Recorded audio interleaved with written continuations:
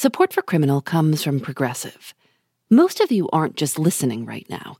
You're driving, cleaning, and even exercising. But what if you could be saving money by switching to Progressive? Drivers who switch to Progressive save nearly $750 on average, and auto customers qualify for an average of 7 discounts. Multitask right now.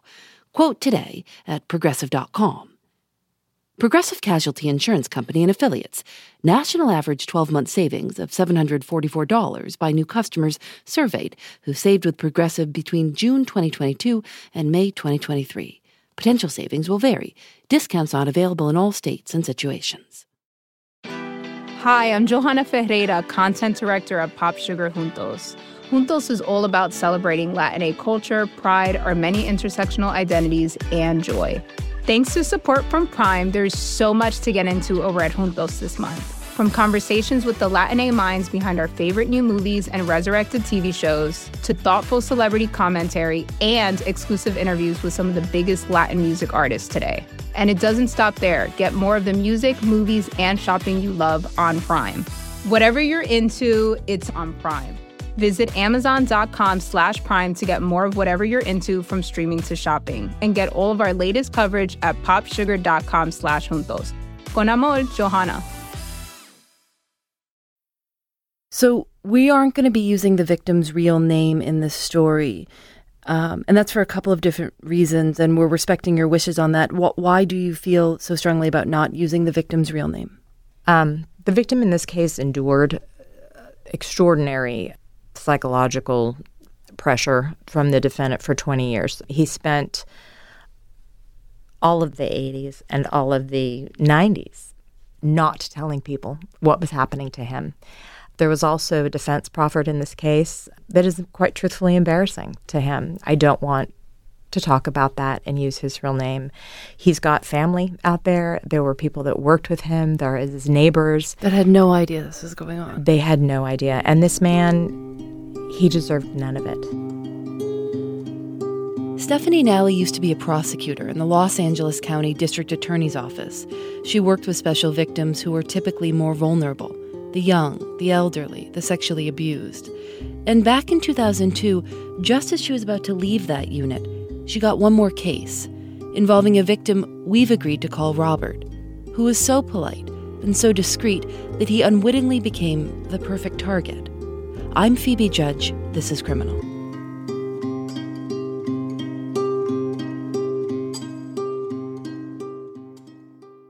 The story starts in the middle of a traffic jam around 1977. Robert was on his way home from work in Southern California. He was in the aeronautics industry, some sort of engineer. Also, he was small. He was maybe 5 feet tall.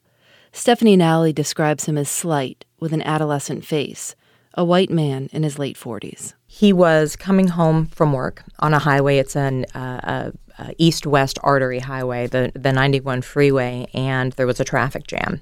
And he decided to get off the highway and run along a parallel road to try to avert the congestion and then get back on. And when he did, he got off in the city of Compton, California. In the late 70s, Compton was on its way to becoming the internationally notorious high-crime city, overrun with gang violence. Robert would later say he was scared. He didn't know where he was. As he wound his way through the streets looking for a way to parallel the freeway and get back on, he accidentally sideswiped a Cadillac that was parked on the side of the street. He stopped, pulled over, and looked up in his rearview mirror. Robert says a group of boys were running towards him. He didn't know why, and he was terrified. All of a sudden, out of nowhere, his car door opens, the driver's side door, and a guy about 18 years old pushes him over into the passenger seat. Remember, this is the era of big bench seats and nobody wore seatbelts. Slid him over to the passenger seat, jumped in the car, and said, "I'm about to save your life." It was only a matter of seconds. Robert was completely out of his element and not physically in a position to defend himself. So he let this man drive him away. Where did they go? They just went around the corner. They went to a different part of the neighborhood where it was safe, and the defendant looked over to him and said, "I just saved your life, and that was my mother's car that you hit, and you need to pay for the damages." And Robert said, "Okay." Robert gave the guy his name, his phone number, and address, and he told him to please be in touch with an estimate for the car repairs. His name was Leon Moore. The next day he got a call. Moore said he had an estimate. Robert told him to come over. $4,500. In 1977. That's like $18,000 in today's money. And Robert knew that it was excessive. He knew that that was too much money. But he was grateful. He really thought that this boy had saved his life. He thought that he was going to get beat up by the men he saw in the mirror. I don't think the money meant much to him. He lived very simply, and I think he was a fairly well-paid engineer. And he just gave him the money willingly. And at that point, I think was happy to do so that first day.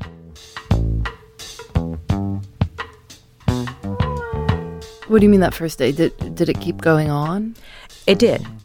It's not exactly clear what happened next. What we do know is that Leon Moore didn't just take the car repair money and go on with his life. He came back, asking for more money, not just once, but again and again. In a lot of ways, his request seemed pretty innocent. Maybe it was something to do with school or work. One time he said his mom needed new dentures. And he wasn't asking for much, $100 here, $200 there. Not nothing. But like Nally said, Robert was single, well-paid, and had no kids. And for a little while, Robert was still grateful to this kid who he thought had saved his life or at least gotten him out of a big pinch. And so he gave the money. For about 2 years, almost like a favor, thousands of dollars. Then, around 1980, things changed. Robert came home from work one day, and this apartment complex where he lived had the kind of carport where all the cars park lined up, but there's one covering. So there's a partial view into where you are. And Robert came out to the carport, and Leon was waiting for him, sort of crouched down. And when he got there, he stood up and he told Robert that his kids had been kidnapped. And he was down in front of the car, sitting down where I couldn't see him. This is Robert, from an interview he recorded with the police many years later. So I went directly to my car and unlocked the door and opened it, and I heard this rustling, and he stood up, and he was like looming over the front of my car. Okay. And he had a gun. He confronted me with the gun and told me that his kids were being held hostage because of a drug deal, that if he didn't get the money from me, he was going to kill me. At that point, everything changed.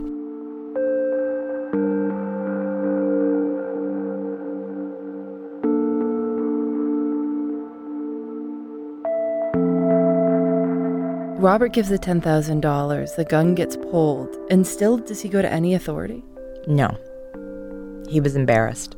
He was a little ashamed, and at this point, he was the only one being affected. And he quite truthfully just kept hoping it would go away, that it would be the last time. So as a lawyer, what are you thinking Robert should have been doing here? If I could go back in time and tell him what to do, he should have gone to the police. He should have filed an insurance claim. He should have demanded proof that the car belonged to him. There's a lot of should-haves, could-haves along the way. But he didn't. He's not me. He wasn't a lawyer. He was a simple man leading a simple life, and he just wanted it to stop. He wanted it to go away. It kept going. For the next 6 or 7 years, the demands continued. Robert says the only periods when he wasn't giving Moore any money were when Moore was in prison for other unrelated crimes. And it's around this time that it starts to become clear how sophisticated a con this really is. Things progress from opportunism to outright threats to creating a whole cast of characters for total manipulation. In 1986, a female contacted the victim, Robert, and this female said that she was the wife of Leon Moore. And Leon, according to them, had been killed. And so now Robert had to pay her. The woman said she was moving to Jackson, Mississippi, and she wanted Robert to send her money while she was there.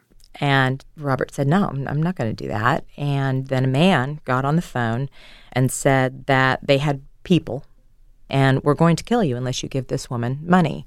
Nobody knows exactly who this man was, but Robert was pretty sure it was not Leon Moore.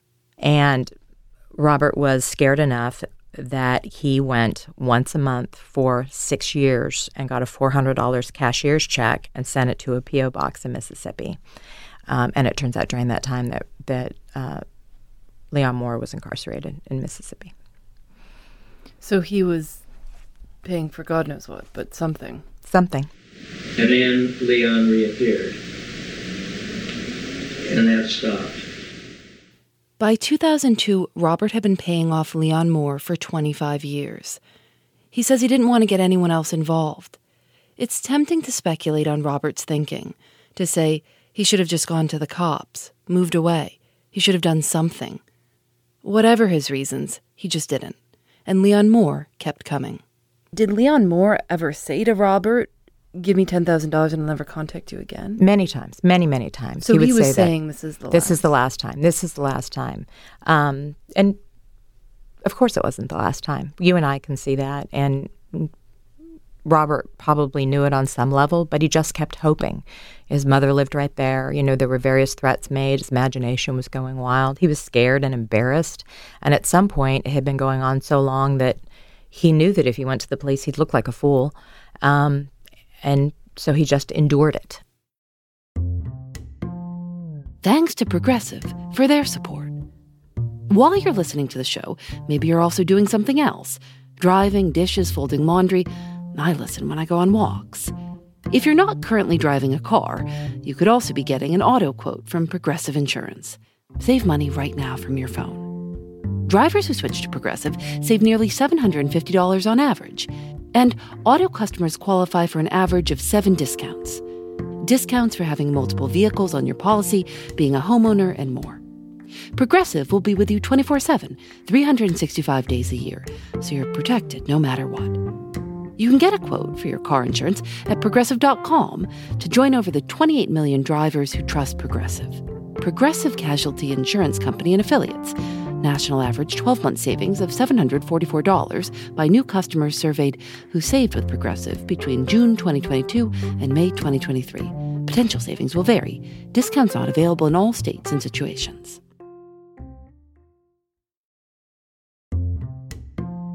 Support for Criminal comes from Factor. After a long day at work, sometimes the most convenient dinner option is ordering takeout. But if you make a habit of it, it can get pricey.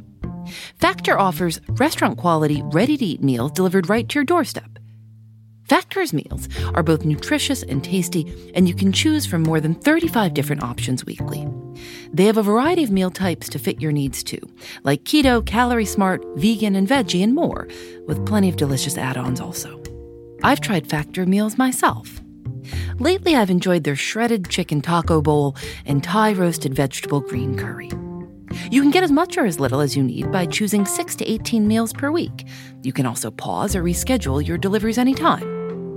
Head to factormeals.com/Phoebe50 and use code Phoebe50 to get 50% off your first box, plus 20% off your next box.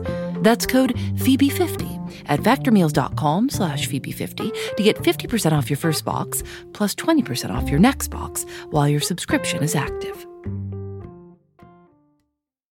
Robert kept meticulous records of all these transactions. One time, Leon Moore asked for $2,800 so he could move into a house. When Robert told him no, Moore and his sister showed up at the apartment, yelling and beating on the windows. Robert was worried about causing a scene, so he wrote the check. There are copies of 9 checks and 67 cashier's checks he wrote over the years. Coupled with all the cash he says he withdrew and handed over, it's estimated Robert gave Leon Moore more than $100,000 over the course of 25 years.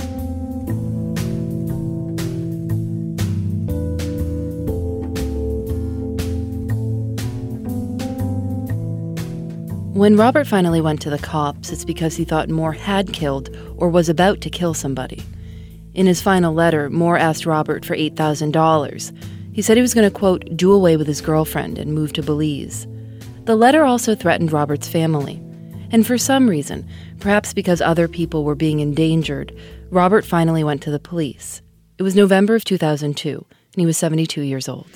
May I ask you some questions about your memory? Sure. Okay. I'm going to say 3 words, and you say them back after I stop.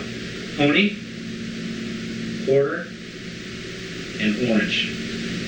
And what are those words? Pony, quarter, and orange. The state was building a case against Leon Moore. Robert was going to be a key witness. In the interview, Robert's funny. He makes jokes about being bad at math. He's remarkably upbeat for someone who's been extorted for the last quarter century.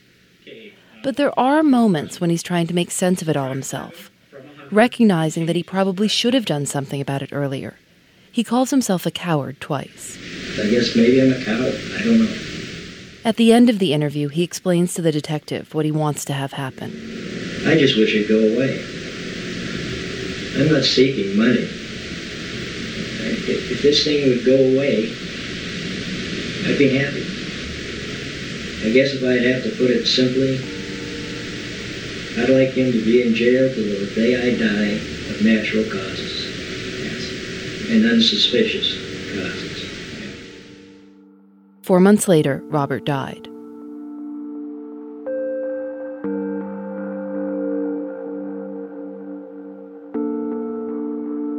It was about 2 weeks before trial, and I was engaging in trial prep, getting my witnesses together, re-interviewing the officers who responded, lining up the checks, things like that, just getting my witnesses in order. And I got a phone call from the court clerk, and she said, "You need to come up here. You need to come up right now." So I did. I walked up, and I walked in the courtroom, and it was the court reporter and the court clerk and a man that looked almost exactly like Robert, but taller. And the man had a piece of paper in his hand that was a subpoena, and he turned to me and he said, "This subpoena has my brother's name on it. Was he the victim of a crime?" What did you find out? Robert had never told anyone about what was happening to him. He'd never told his mother. He'd never told his brother. He'd never told anybody what had happened to him, and he had subsequently died. In between the preliminary hearing and the trial, he had died in his bedroom, and his brother was cleaning his apartment. They were going through his effects, and they had found the subpoena, and that was the only reason they even knew about it. So I sat down with his brother, and I explained to him, not in every detail, but basically what had happened, and explained that his brother had endured it and had finally come forward when he thought somebody else had been hurt, and explained to him that I was going to keep going. And what was his brother's response when he heard what Robert had been through for so long? He was devastated. He was devastated. This man, his brother, was just as sweet as Robert was. They were just two very nice, well-meaning, wonderful citizens. He was devastated and heartbroken. Does anyone actually know how Robert died? After I found out that he was dead, I talked to my first phone call was to the detective, and I went with the crime scene unit, and we immediately went to the apartment. But if it was a crime scene, it was cleaned up. The effects were half packed up. The bedding that he was sleeping in was gone. There were no blood or urine samples to be had. The crime scene unit did go over the entire apartment, but there was no evidence. Do we know what it says on the death certificate as cause of? I never saw the death certificate. I'm sure an educated guess would say that he died of natural causes. What did the defense argue? They put forth the argument that the money had exchanged hands because of sexual favors. That Robert was paying Leon Moore for sex. Yes. And it turns out that the victim suffered from a medical condition that made any engagement in those sort of acts impossible. The jury didn't buy it. Moore was initially convicted on 2 counts of fraud against an elder and 1 count of sending a threatening letter for the purpose of extortion. For various technical reasons, only the letter conviction ended up sticking, and Leon Moore was sentenced to 8 years in prison. The last time he appeared in the California prison system was in 2013, a 3-hour misdemeanor stint. The interview Robert recorded, the one you've been hearing throughout this story, turned out to be a key factor in the trial. California law allows such interviews to be shown in court. So the jury actually heard from Robert on a 6-foot screen, and they got to see him and feel his affect. But the strange thing is, they weren't allowed to know Robert was dead. They weren't allowed to know why he was missing at all, because technically it wasn't pertinent to the case. Whether or not he was alive didn't change the fact of what Leon Moore had or had not done to him, which seems strangely fitting, that the last people to get to know Robert, the jury, still didn't know quite everything. Up to the very end, there was always some big secret.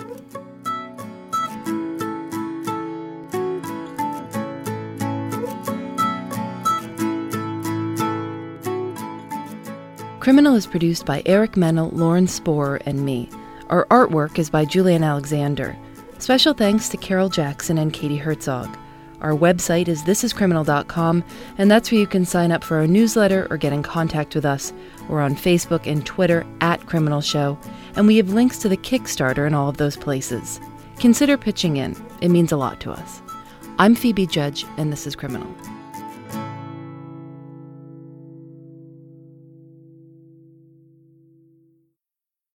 Thanks to Progressive for their support.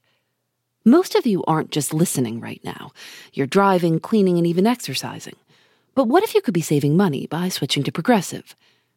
Drivers who switch to Progressive save nearly $750 on average, and auto customers qualify for an average of 7 discounts.